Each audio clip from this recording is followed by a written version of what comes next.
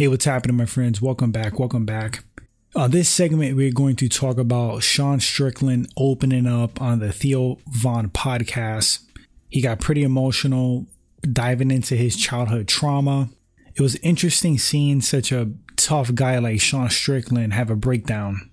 Now, Strickland teased about this segment on the Theo Von podcast, gave the fans some inside information, said that Theo Von was willing to just clip the part and not air that. But Sean Strickland's like, you know what? No, run it.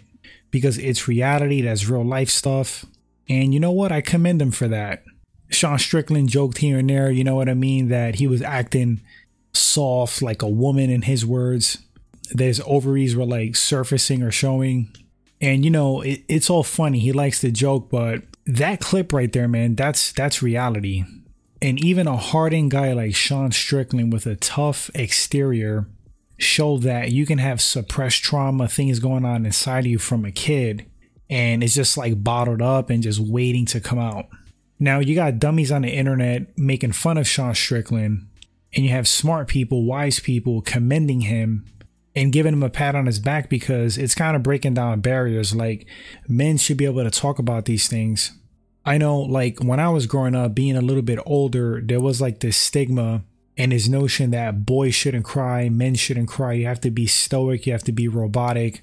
And to be honest with you, there is a place for that. And in many ways, I think that's missing in modern society. Like, we're losing a certain level of like masculinity and toughness. And sometimes, yeah, you got to suck it up. You have to control your emotions. You do have to be stoic at times, handle business and do what you have to do. There is a time for that. That should not be lost. But there should be a time to open up, to admit when you're feeling a certain way. Nobody is completely immune to emotions.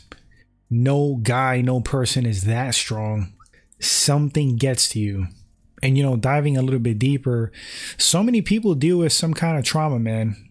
It doesn't have to be like hardcore abuse. It could just be like events, traumatic events, sad things, family members dying, you losing your pet a certain way. You know, obviously, if your dog gets hit by a car when you're 7 years old, that's traumatic. So many dudes deal with things like from when they were a kid.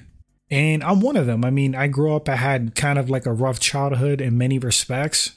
I'm not going to dive into all that, but when I saw Sean Strickland break down, it's like, yeah, man, I could relate to that. I know exactly what the guy's feeling. He's sitting there, he's trying to hold his tears back, he's clenching his fist. It was tough to watch, man. You really felt for him. And I guess some of the backlash is the fact that Sean Strickland likes to get on people. He cracks jokes, he's kind of harsh, he's pretty brutal in that respect. But he himself says that there's some limits. He doesn't joke about like child abuse. That was his issue with Drickus, you know, at their first press conference. He felt like Drickus was going there, you know, kind of going low. And yeah, you know, a lot of fans, they're getting on Strickland because they feel like he could dish it out. He should be able to take it. Somewhat of a fair point. I personally do believe there's limits to things, limits to trash talk and like a sporting atmosphere and scenario. I know many feel the same way. That's why fans got on Kobe Covington for his comments about Leon Edwards' father. But back to the main topic, look, I just want to give Sean Strickland mega respect.